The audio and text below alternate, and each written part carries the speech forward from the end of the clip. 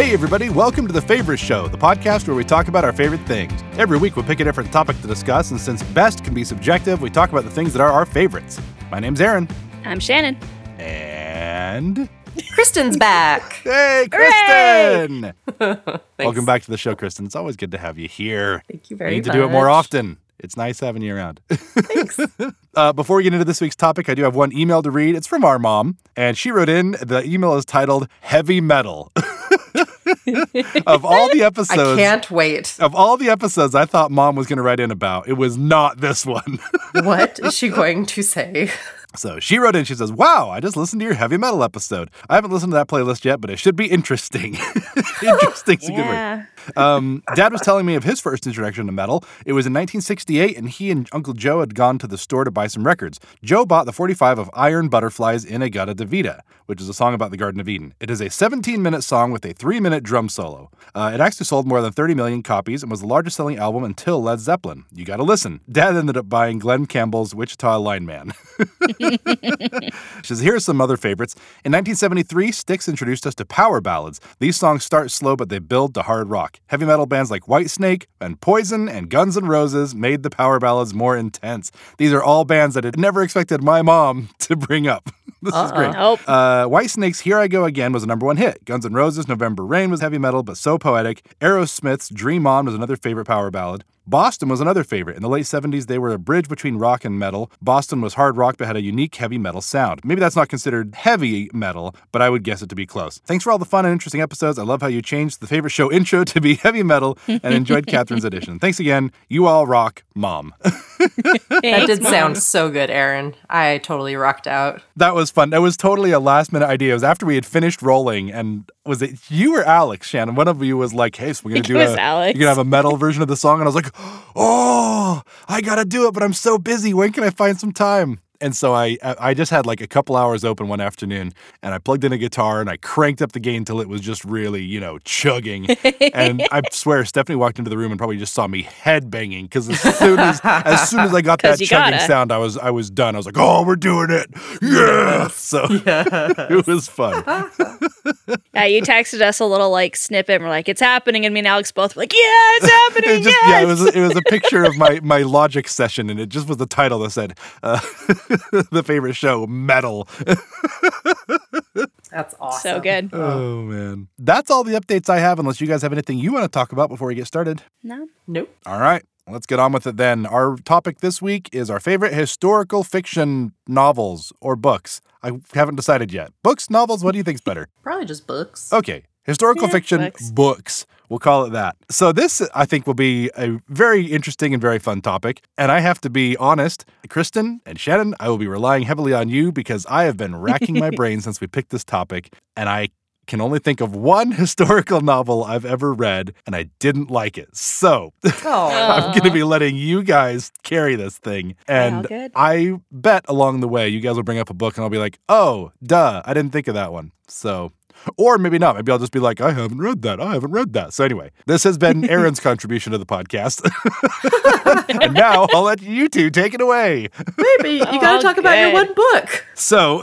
Yeah, what was your one? I feel bad to bring it up because I really didn't care for it. But it was The Thundering Herd by Zane Grey. So Zane Grey, I know, and his novels are specifically Western genre, but I feel like that's probably like a subgenre, or at least in his way, it's kind of a subgenre of historical fiction. So they take place in like the 1800s, and they are very much kind of glorifying and romanticizing the Western frontier in the 1800s. And he's written a ton. This is the one I read of his, and I didn't care for it because the whole time I kept thinking, man, this is so sad. Like, these guys are out here hunting buffalo, and they're just, like, shooting them for their pelts, and then, like, maybe have some meat for dinner, and then they leave them to rot. And then the way they treat the Native American population. And this whole place sounds so smelly and dusty, and this sounds awful. So it had the opposite effect. I'm sure a lot of people were like, oh, the Wild West. And I was just like, this is sad. So yeah. No, I get that. I've read a couple books that I just get sad or, like, really angry about, and I'm like, oh, man, this was not a feel-good book at all. Well, I'm sure this is not the best example of what you guys are going to talk about. But anyway, that was the one I could think of, and I really maybe there will be others that you guys will bring up, and I'll be like, oh, duh, Aaron, why didn't you think of that? But I've been thinking all week, and I have not come up with anything else. So. Okay. Well, I will say my whole entire list are targeted to 14 years old and younger. So here's just my quick teacher perspective here. There's 2 book series that are amazing for kids that either are getting introduced to historical fiction or the ones who found that as their genre that they just love. And if you need more, here's the ones I usually recommend. Geared towards older kids are the I Survived series, which tells the story of a historical event from the viewpoint of some kid who was able to survive that event. So like some examples, they have I Survived the Great Chicago Fire of 1871, I Survived the Destruction of Pompeii, AD 79, I Survived the Great Alaska Earthquake, 1964, et cetera, et cetera. They've got, I was surprised to see this one, a newer one, I Survived the California Wildfires 2018. But there are some graphic novels, there are just straight novels, and they are exciting while also very informative. Older kids really enjoy them. As far as for younger audiences, the Magic Treehouse series is actually really good. My kids love which that one. has they're so good. There's a ton of books in the series, but it focuses around Jack and Annie, siblings from a small town in Pennsylvania who discover a treehouse full of books, and getting some fantasy thrown in there. These books came from Morgan Le Fay of Camelot. And so she's sort of sending them on different stuff. I'll be honest, I haven't actually read the first book in the series, so I don't know exactly how that goes, but I've read a lot of them throughout the rest of the series when I've needed to use them for a unit with students and things. Like we read about the Mayflower when it was Thanksgiving time one year and stuff like that. So very entertaining books, excellent writing, definitely keeps the kids interested. So 2 good series right there. Nice. Very good. Yeah, it's interesting. I always enjoy historical fiction, and as I was pulling up my list of favorites, the vast majority of them are books I read like in middle school, like that age between 10 and 15, where I don't know, I really read some really good books that really got me thinking deep or addressed hard topics that I'd never really thought about before because I was a kid, and they really left just a good impression on me. Yeah. And 100% of the books I'm going to talk about have female lead characters as well. Heck yeah. I'm just noticing I realized that most of mine did too, actually. Well, it's so fascinating because most of history, let's be honest, is written and recorded by men. And there aren't a ton of really amazing women figures that get written about and their stories told. And I feel like historical fiction is this wonderful medium for that, where people can go back and tell the stories based off of what little information we do have, and like tell this imagining of this is what they went through. This is the life that they lived or that they could have lived in these different time periods. And it's just really cool to see that story told. Well, now I feel extra uncultured, but let's continue. No. This is good. No. This is good for me. I'm going to be making lots of notes on this list, and I'm going to jump into all of these, and I will be a better person for having read them. All right. Nice. All right, Kristen, give us a good book. All right. This is one that I read just a couple years ago. It's called Among the Red Stars. It was published in 2017 by Gwen C. Katz, and it takes place during World War II. I feel like there's a ton of historical fiction around World War II, and I have a couple others on my list, and a lot of them can be really heavy and really sad because they deal with things like concentration camps and, this terrible war. Among the Red Stars is a really fun read. There are sad moments. It does, it deals with war, but it centers around this girl named Valka, and she lives in Russia, and she is a pilot. She went to flight school in her little town. She flew crop dusters and stuff, and this boy that she grew up with gets enlisted and called away to be a soldier, and he's gone, and interspersed throughout the novel are these letters that are back and forth between her and this boy. And it's just so heartbreaking because throughout the novel, you just see this deterioration of his spirit. And he just like goes from this like very happy character to just this like, I'm going to die out here and there's nothing I can do about it. And it's just like so sad and heartbreaking. And in the end, you do see the two of them reunited. Spoiler. But most of the story centers around Valka. And this is based on the true story of the Night Witches. And this is just really cool, you guys. So in Russia, all right, let's see if I can find it real quick. Thank you, Wikipedia.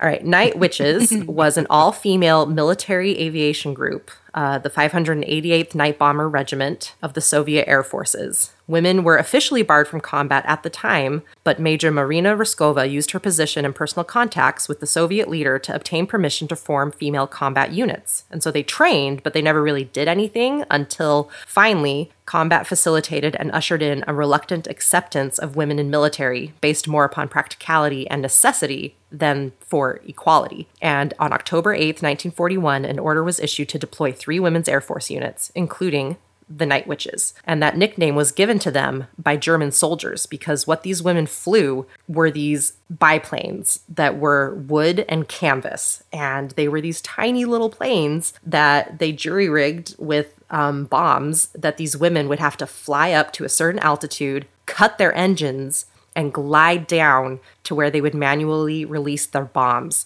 And the sound of the canvas flapping in the wind terrorized the German soldiers. They would hear that noise and they'd be like, oh my gosh, it's the Night Witches! And these women would bomb them, then start the engines and fly out of there before they could be gunned down. And so this book is all about this fictional woman who was part of this real life regiment, and it is just amazing. I love this book. I love that this was a real thing, that these women who, you know, took flight lessons for fun or to help on their farms were finally enlisted and needed. And just the impracticality of they were flying crop dusters pretty much, like they were flying the worst of the worst planes that you could possibly be given because they weren't real soldiers, but they did so much damage, not just like actual physical damage, but like mentally, just like the fact that they were given this nickname and talked about in fear by the enemy soldiers. It's just, it was such a good book and so interesting to read about. That is awesome. And what a good one to start with. That's straight at the top of my list. That sounds amazing. I've heard of them in some of my World War II history books. And yeah, like you said, these biplanes were so outdated by the time World War II came along. They were World War I era planes. And yeah, what a crazy, cool story. Oh man, I'm going to read that one for sure. Yeah, that was a fun one. Yeah, that sounds awesome. I've heard of that book, but I've never read it. One of my favorites is The Witch of Blackbird Pond. Oh, which good. I'm so glad you talked about it. Like it's based around the same time as the Salem witch trials. And just here's the quick snippet online about it. 16-year-old Kit Tyler is marked by suspicion and disapproval from the moment she arrives on the unfamiliar shores of colonial Connecticut in 1687. Alone and desperate, she's been forced to leave her beloved home on the island of Barbados and join a family she has never met. And then it goes through some more of the stuff from the plot, but basically she arrives to this town, and I don't remember if she saves someone who's drowning or what, but she ends up swimming in a pond or a lake, and everybody clutches their pearls, and how dare this woman be swimming? She must be a witch. She's a witch. Yeah. And then she eventually befriends a woman who is single and a loner, and egads, she must also be a witch because she's single and alone. And so it's, you know, this coming of age story about this girl with finding this friendship and discovering who she is and what matters most to her, while also having to deal with the society that is so suspicious of maybe what her motives are and things like that. So it's a very, very good book. Nice. Yeah, that's one that I've reread many, many times. It's got a good like romance side to it too, Aaron. I know you're a sucker for a good romance. I am. You know me well. And it's just fun. That is a fun one. Shannon, did you ever read Calico Captive? Yes, I loved that one too. Okay, same author, different time period, but another good one, Aaron. I didn't realize it was the same author. Yeah. That's cool. All right, next one I want to talk about is called Kindred, and it was written in 1979 by Octavia Butler. I just barely read this a couple months ago. After we recorded the sci-fi episode, actually, I went and looked up like a list of like top 50 sci-fi books, and this one was on it. but it was really interesting reading it. The sci-fi bit is that there's some time travel, but it's mostly historical fiction, because what it is there's this woman, this Black woman, married to a white man, living in San Francisco, I think, in America, somewhere in the 70s. And out of the blue, she time travels back to the antebellum South. And there's this little boy drowning in the river, and she swims in and saves him. And when she gets to the bank, there's like a man with a shotgun pointed at her face, and he's like yelling at her and like who's your owner? Where are you from? What are you doing with my boy? And she's like so confused, what's going on? And then she slips back to her normal time, and she like freaks out. She's like, what the heck just happened? And it keeps happening every now and then. And like 1 or 2 times her husband is touching her and like time travels with her. One time he gets left behind when she comes back to the present, and then she gets him again when they go back to the past. But what it is she's being called back in time by one of her ancestors, this white man who is a plantation owner. He starts out as that little boy who was drowning, and time passes differently. And as she goes back and visits him each of these times, he's a little older, until most of their interactions are when he's like in his 20s. And this book hit hard. It was so difficult to read, but in a good way, because it's the story of slavery written from the perspective of a Black woman, but it's a modern telling because she's a woman from the modern time. So it's, I don't know, it was hard because there are definitely scenes written about in the book where there's violence against the slaves, where there's violence against women. They're like nothing too graphic, but still it's heavy hitting. And this book just really addressed, you can read about something difficult, but to hear it from the perspective of someone who, maybe not necessarily lived it, but who's closer to it. I'm a white girl. I will never experience that kind of thing ever in my life. And I can only, try my best to understand it and to have empathy and understanding and love for people who experience racism. But to see it written in this way is whoa. It was heavy. Yeah. It was good. And I would highly recommend it. That sounds powerful. Yeah. Yeah, it does. A book from my list that I think gave me a kind of a similar experience. And I'm trying to remember how old I was when I read it. I want to say maybe 11 or 12 years old, but is the book The Watsons Go to Birmingham, 1963. And this book is incredible. It was my favorite book for a very, very long time. The quick little blurb on here: when the Watson family, 10-year-old Kenny, mama, dad, little sister Joetta, and brother Byron set out on a trip south to visit grandma in Birmingham, Alabama, they don't realize that they're heading toward one of the darkest moments in America's history, which is a bombing of a church in Birmingham in 1963. And I wasn't aware of that in history when I read this book. And so I was blindsided because I was reading through this book, and it is like, it's hilarious, and the family is just so fun to read about, and their interactions with each other. And then halfway through the book, the bombing happens, and the whole entire tone shifts. And I remember as a kid reading this, how, I can't think of even a better word to describe it, but how powerful and poignant that was for me reading it. That, like you were saying, Kristen, this is not an experience that I have. And to read it from this perspective was so interesting and, was definitely an important life lesson for me. And, to see how this family that we just barely read about, them taking this road trip and them goofing off together, and seeing how this affected them and how they were able to build each other up and, survive and move forward from this. It was just such an incredible book, and the way they were able to handle both sides of this family levity to this incredibly dark moment, was very cool to be able to read that. And yeah, The Watsons Go to Birmingham, 1963. Very, very good book. I guess back to me. Yeah, don't wait for me. Okay. All right. I want to talk about 2 books, Catherine Called Birdie and The Midwife's Apprentice. These are 2 books that I first read in 5th grade maybe, and I love them. I've reread them so many times. Catherine Called Birdie was published in 1994, and The Midwife's Apprentice in 1996, both by Karen Cushman. And I love these. They deal with medieval England girls. And this, I really liked The Midwife's Apprentice. That really was the first time I ever saw a realistic approach to like childbirth and labor and health in general in that era. And it was just very like eye-opening. Still written, for like kids. But then Catherine Called Birdie, I absolutely adore. It's written as like a journal. And it's just so funny. It's about this 14-year-old girl named Catherine who comes from what we would probably consider like a middle class family. Like she's not super rich, but she's also not a peasant.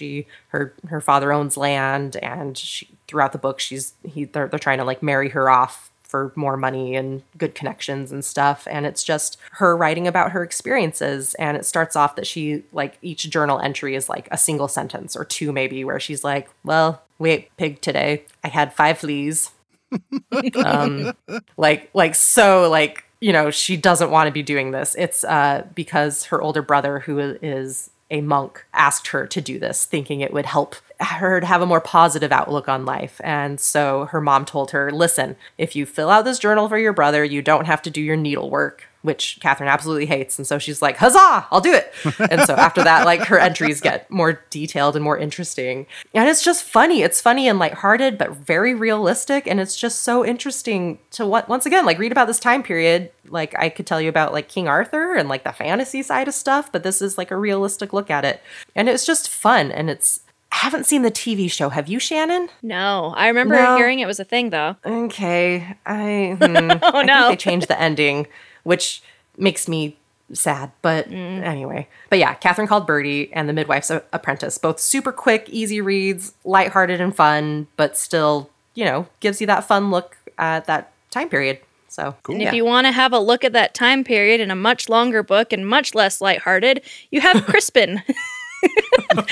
So Crispin, I did not lead into it well, but it really is how I just described it. But it is a very, very good story. It takes place in medieval England. Same thing that you were saying. I feel like I know the fantasy side of Middle Ages and medieval times and things. But Crispin does a really excellent job of getting into, the religion aspect that was so prevalent in society, and it does tell the story of a peasant. So the description here, Crispin is a poor 13-year-old peasant in medieval England, accused of a crime he did not commit. He has been declared a wolf's head, meaning he may be killed on sight by anyone. He flees his tiny village with nothing but his mother's cross of lead. In the English countryside, Crispin meets a man named Bear, who forces Crispin to become his servant, yet encourages him to think for himself. But as Crispin's enemies draw ever closer, he is pulled right into the fortress of his foes, where he must find a way to save their very lives. So wow, it's a lot. Sounds intense. It's intense. It's exciting, and it's interesting because you really get this side to history that you hear about the kings and the princesses and the queens and whatever, and then to have this poor kid with nothing in a very terrible position it's a very good book. Nice. Yeah, nice. All right, let's shift to another time period. All right, this book is called Hamilton and Peggy. Quite literally, the name of the book, Hamilton and Peggy. Oh, good. Written in 2018 by L.M. Eliot. This book is a hoot. It's funny because the cover is like styled like the musical Hamilton, except it's Peggy doing the pose with anyway. Nice. This is a fun book. I knew next to nothing about Peggy, pretty much what I learned from the musical. And it's hilarious because that's kind of like how the book opens is everyone knows Angelica. She's the very witty, clever, heartbreaker oldest sister. And then there's Eliza, who's beautiful and sweet and kind I think you meant and gentle. Eliza. Yes. And Peggy. And then there's Peggy, which And nobody Peggy. is she's the third Schuyler sister. That's just her claim to fame. This book dives into her. It's written from her perspective. It's they pull from letters written by Peggy, and Hamilton's actually only in the book like a little bit. It's funny that he's in the title, but it really talks about Peggy. It talks about her relationship with her sisters and the rest of her family, about her relationship with George and Martha Washington, about a bunch of the different soldiers, all like these real historical figures that if you've seen the musical Hamilton or heard it, like all these other names. And this book is all about Peggy and her life. And I thought it was so funny, like reading it. These sisters, there's only like a year difference in their age. Like Angelica, I don't know, is like 21, Eliza's 20, and Peggy's 19. Like they're all so close in age, and I didn't realize that. Like I think of them as being like so spaced out. Like maybe that's just because Shannon's 5 years younger than me, and that's what I think of when I think like little sisters is like a little sister, but.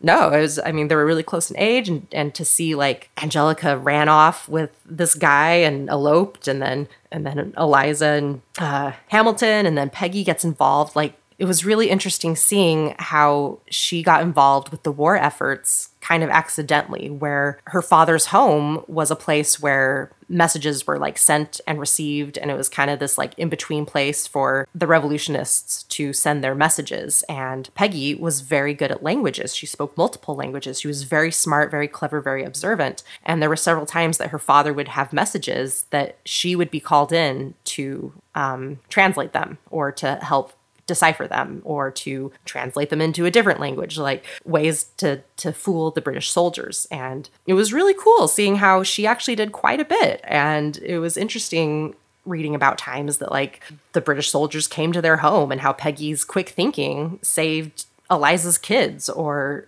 all these different situations. It's just a fun book. It's like a young adult book, so it's a pretty easy read, but it's fun and interesting and really kind of digs into some of the facts about Peggy. That's really cool. I like that a lot. And, I'm sure they titled it Hamilton and Peggy because Hamilton is so popular and everybody knows as soon as you have Hamilton on there, everyone immediately snaps to it. But it would have been even funnier if the book was called And Peggy. Right? But that sounds really interesting. That's cool. Yeah. I don't know when the best time will be to talk about this book, but this is a downer book, and I love it. And that is Sadako and the Thousand Paper Cranes. It is a very short book. Yep, that's the appropriate response. But this is a story set post-World War II about a young Japanese girl who lives in Hiroshima. That's a setting for fun. Yes. But it is such a beautiful book, and it's so poignant and sad, but it's such a good book. But Sadako, who is a real person, star of her school's running team, lively and athletic until the dizzy spells start. Then she must face the hardest race of her life, the race against time, where she was diagnosed with, I believe, leukemia. And she was told from some friends about the Japanese myth that if you are able to fold 1,000 paper cranes in the course of 1 year, you will be granted a wish. And so it is about her trying to make these 1,000 paper cranes in the hospital and through chemo and through whatever she needs to do in order to finish up making these 1,000 paper cranes before it's too late. And it's very short, but is so beautiful and sad. So definitely a favorite of mine, but you got to be in the right mood for it. Mm-hmm. I remember reading that in school because I remember our class combined tried to make 1,000 cranes. Mm-hmm. Oh, it's a good one. Well, here's a good sad book from my elementary school days. The Devil's Arithmetic. Did you ever read that one, Shannon? I have read that one, and I can't ever read it again. It's so sad. I was debating between this one and Number the Stars, which is another really sad.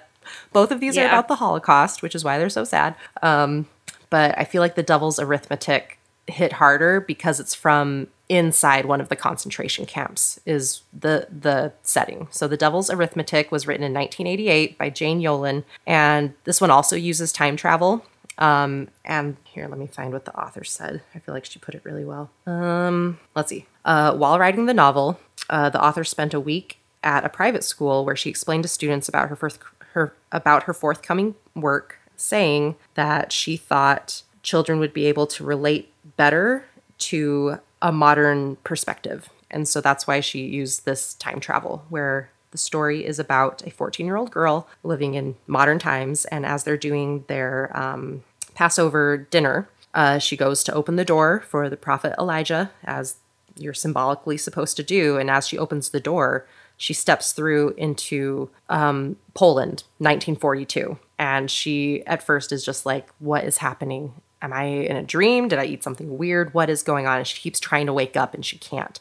And she has time traveled back and she's someone else. And the next day she goes to this wedding in town and the soldiers come and they gather everyone in town and they take them to a concentration camp. And it is just heartbreaking. It is so sad reading about this because it's it's just so real reading it, reading about what the adults went through, about what the children went through, and just, it tore my heart out. And I actually, I feel terrible. I bought this book because it made such an impression on me, and I own this, and I didn't warn Scarlett ahead of time. Oh, and she no. read it. Oh, And no. she told me, like, why, like, she came to me, like, so upset, like, why do we own this book? And I told her, like, kind of what I'm saying here, like, it's hard, but we need to read about these things. We need to remember the past in order to avoid repeating it. We need to know about the stuff that happened and remember the people that we lost. And she was just like, fine, but I'm never going to read it again. And she was so mad about it. And I'm like, I'm so sorry. And that's when I went to my bookshelf and I like rearranged everything.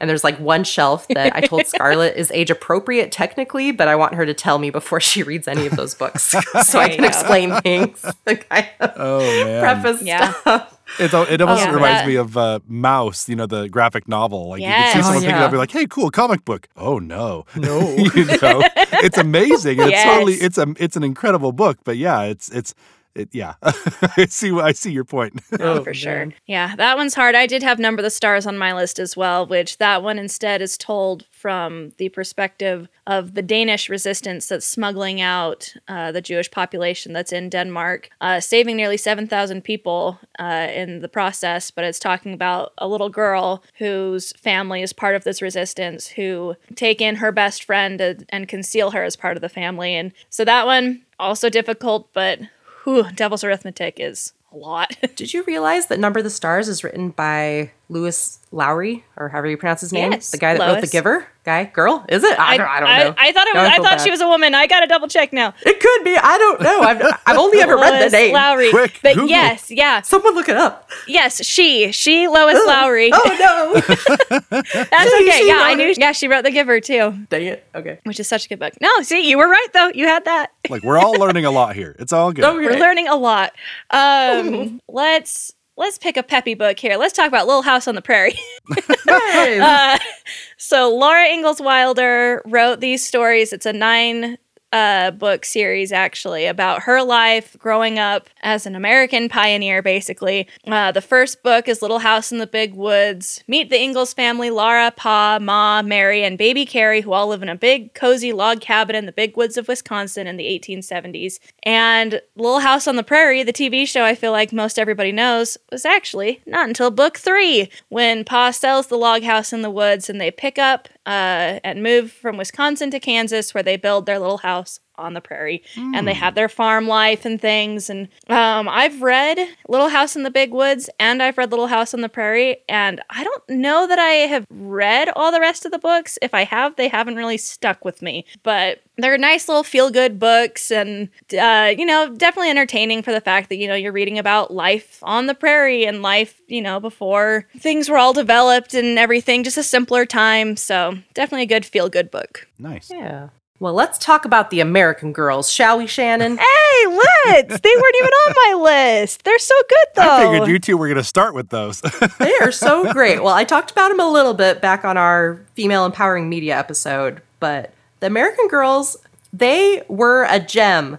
The very first ones that came out, I gotta be honest, I have not been impressed with recent American Girl books and the stories that they give them, but the original, I don't know, like 6, 7. What number was Kit? Do you know? Nah. Well, she was like the last after Kit. I was gonna say after Kit was Kaya. I thought Kaya was good, and I don't remember. I think after Kaya was Julie, and that was the 70s, and it kind of went downhill from there, I thought. Well, the original American Girls were just delightful. They are written for children, like very beginner chapter books, and this was like my first introduction to a lot of really serious topics in history. The big one I really want to dig into is Addie. She probably is the one that I've reread the most, just because probably same thing. She just opened my eyes to things that I had never even really thought about or experienced. Addie the American Girl, the doll and books were introduced in 1993. They talk about an African American girl named Addie. I think she starts 9, turns 10 throughout the book series, but the very first book, it is crazy that like I read this as like, I don't know, like an 8 or 9-year-old kid. In the very first book, she's on a plantation in North Carolina. And like within the first 2 chapters, she doesn't pay close attention to like, she's supposed to be like gathering like caterpillars off of the plants or something like that. And she like misses some because she's like daydreaming. And this plantation worker, this, what's the term? The taskmaster? The what's the right word? I don't remember. I don't know. The mean white guy who's like in charge of keeping the slaves doing what they're doing. He like beats her. He beats this girl across the hands, this little girl. In the next chapter, her mom's like trying to like soothe her hands and stuff. And they make plans to escape, to run away from this plantation. And when they run away, it's just Addie and her mom. And they have to leave behind her baby sister because she would cry and give them away. And so they leave the baby behind with the grandparents because they're too old to run. And so they have to leave them. And like the day before, her father and brother were sold to a different plantation. And Jeez. It is heavy. It is intense. This is a book for children. Oh, Well, specifically, yeah, it's aimed at 9-year-olds. Like, Yeah. it's really young. and it's crazy. But like her mom and her escape, and they have to try to build this life for themselves. And later on in the book series, happy things, they do reunite with their family. They do meet the grandparents and the baby again, but like it's been 2 years or something like that, a year maybe. And like when they reunite, the baby doesn't recognize her mom. Like it's this heartbreaking scene of the mom reaching for her baby, and her baby recoils because she's like, I don't know you. And it's like, oh, Man. and then later there's like soldiers that have been participating in the Civil War that show up, and Addie recognizes the voice of her brother, and she like whips around and she sees him, and he's like missing an arm because he fought in the war, but they're together again. It's just like by the end of it all, they're together, and it's this like beautiful, heartwarming thing. But it's also like, holy cow, this doesn't sugarcoat things. This is a good, real introduction for children. And like Addie was just amazing. And like Kit deals with the Great Depression, and Kirsten is like the pioneers crossing the plains. I remember the first time I ever cried reading a book was Meet Kirsten, and her best friend dies of cholera. And I'm like, oh, tears pouring down my little face. Well, and in the first Kirsten book, isn't it dealing with like immigration stuff too, and like the difficulty of moving from Sweden to the Americas, and And there's like this language barrier, and there's all these problems going on. Like Samantha's growing up during the Revolutionary War, wasn't it? The what? Sorry. No, not Samantha. I'm thinking Molly. Samantha. Never mind. Was, Ignore me. Yeah, Molly was World War II. Samantha was women's suffrage going on, and like. And I have them all wrong anyway. I'm thinking Felicity. Sorry, Samantha. Yes. Women's Felicity suffrage. is the Revolutionary War. Oh my gosh! But just like seriously, like they dealt with real things, and it's just they were good. And I have diligently sought to buy every single. So each of them is like a 5 or 6 book series where they're really short, and it's really fun. Like at the end of each book, there's like 3 or 4 pages where they're like, here's a snapshot of the real times, and it like they have pictures and journal entries, and they talk about like the facts that they pulled from to make these stories. And they're just fun. They're good. And I don't know. I think they're worth reading. That's really cool. Oh, yeah. All right. Well, I have to talk about this one. This one is very loosely historical fiction, and that is Banner in the Sky. I love this book. Finally, a book I have read. I do know Banner in the Sky. Oh, good. Yeah, so this book I say is very loosely because it is sort of based on the climbing of the Matterhorn, but it takes place in a fictional town with a fictional mountain and a fictional kid, but you squint your eyes and it's the climbing of the Matterhorn. So it counts. Yeah, there you go. So the description here, Joseph Matt, the only man ever to try to conquer this last summit of the Alps, met his end in the pursuit. Now his son, Rudy, dares to complete the same task in memory of his father. Setting off with his father's red shirt, Rudy must courageously pass through the same chasm that took his father's life and finish the challenging climb in order to plant the shirt at the peak. This book is amazing. It is so action-packed that like it's a page turner by definition, that you just find yourself just needing to know what happens next. It ends in a way you don't expect it to. It is such a good book. I remember reading that one as part of some grade. I can't remember how young I was in school, and reading it and thinking, boy, this is a good book. And then I revisited it years later and thought the same thing. I was like, man, this is really a pretty epic book. So I'm glad I have one. That was a book that I bought at a yard sale from the Boyntons, actually, and went home and read it and was like, wow, this is a cool book. And then years later, I remember bringing it up to people and realizing that like nobody had heard of this book, nobody had read this book. And so I found myself buying every single copy I could get my hands on. Every yard sale I went to, I bought this book. Any kind of like give like those little local library things that you take a book, leave a book kind of thing. Mm-hmm. So I gathered up a whole bunch of copies so I could read it with my class this year. Oh, nice. So I have a class set of these books, and I made all these kids read this book, and they loved it. It was great. Awesome. Nice. Oh, back to me. All right, last one. Let's talk about The Hired Girl. This is one Mom read, actually. She was out visiting me, and she was really nervous for flying on the airplane. And so I told her to pick a book from my shelves. And this is one that I picked out thinking she might like it. And she read it, and she did. So she actually bought me a new copy because she kept the other one. Nice. So this was written in 2015 by Laura Amy Schlitz. Sorry, Laura. I'm sure she's listening. All the time. I am convinced every person I ever talk about on this show, and I butcher their name, they're all shaking their heads. They're all disappointed in us. So this is one. It takes place in 1911, and it's the story of a 14-year-old girl.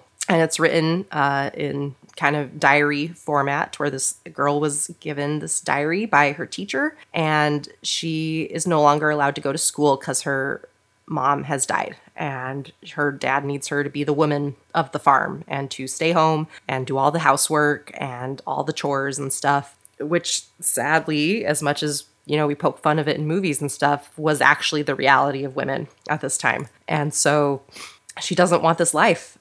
She wants to be able to learn and to do things. And so she runs away from home and goes to the city where she gets hired as a maid in this very traditional Jewish household, even though she's not Jewish. And that's cause for some comedy throughout, where she clashes with this like 80-year-old little cook who works there, who's very traditional Orthodox Jew. And anyway, so this girl has to pretend like she's older than she is because she's only 14 and no one would hire her. They'd probably send her back home. And so she pretends like she's like 18, I think, and she gets hired, and it just deals with her trying to navigate living a life on her own and trying to still learn and still have some independence while still having to work hard to get by and do all these things. And it's just a really funny, lighthearted book that just is this like snapshot, this glimpse into that time period. And there's this kind of cultural clash that happens between her and the family because she is Christian, not Jewish. And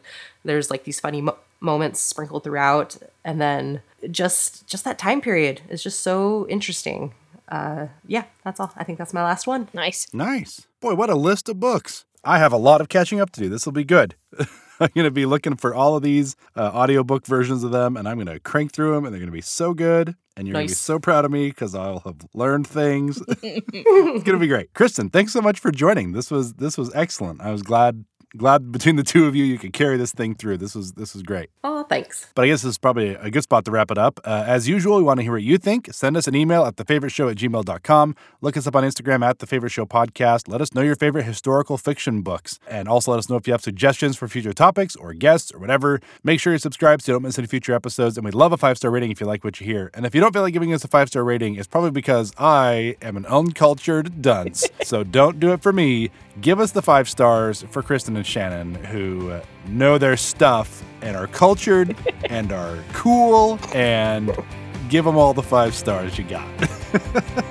Hey, thanks. Well, I guess that'll do it until next week. My name's Aaron. I'm Shannon. And I'm Kristen. Talk to y'all later. Bye. Cue the music.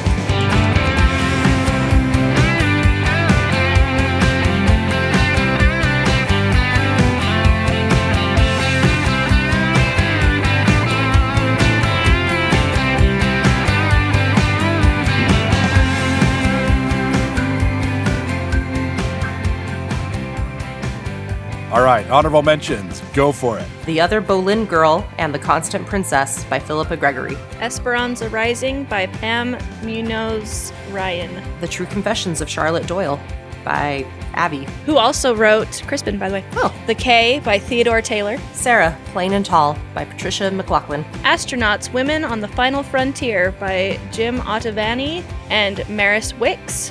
It is a graphic novel and very good. Night of the Twisters by Ivy Ruckman. They Called Us Enemy by George Takei. The Work and the Glory series by Gerald Lund. Sweet Clara and the Freedom Quilt. The Girls of Many Lands book series, which is also from The American Girl. This was written about older girls, like 12 and 13, and they each got a single novel instead of a book series. And same thing, different time periods, different countries, really dove into those time periods. My personal favorites were Cecile, that took place in France, and Neela, that took place in India. Balloons Over Broadway. I didn't look up the authors for my picture books. I'm sorry. No, that's okay. Would you count To Kill a Mockingbird as historical fiction? Yes. Yeah. Yes. That's Okay. a good one by Harper Lee. Another book I've read. Good. Finding Winnie. Oh, that's a great one. I didn't even think of including picture books. I'm done with my honorable mentions, but I'm sure there's a nice. ton.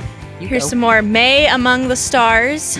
Mary Wears What She Wants. And, I think that's actually the end of my list. Oh, technically also Anne of Green Gables. Yeah.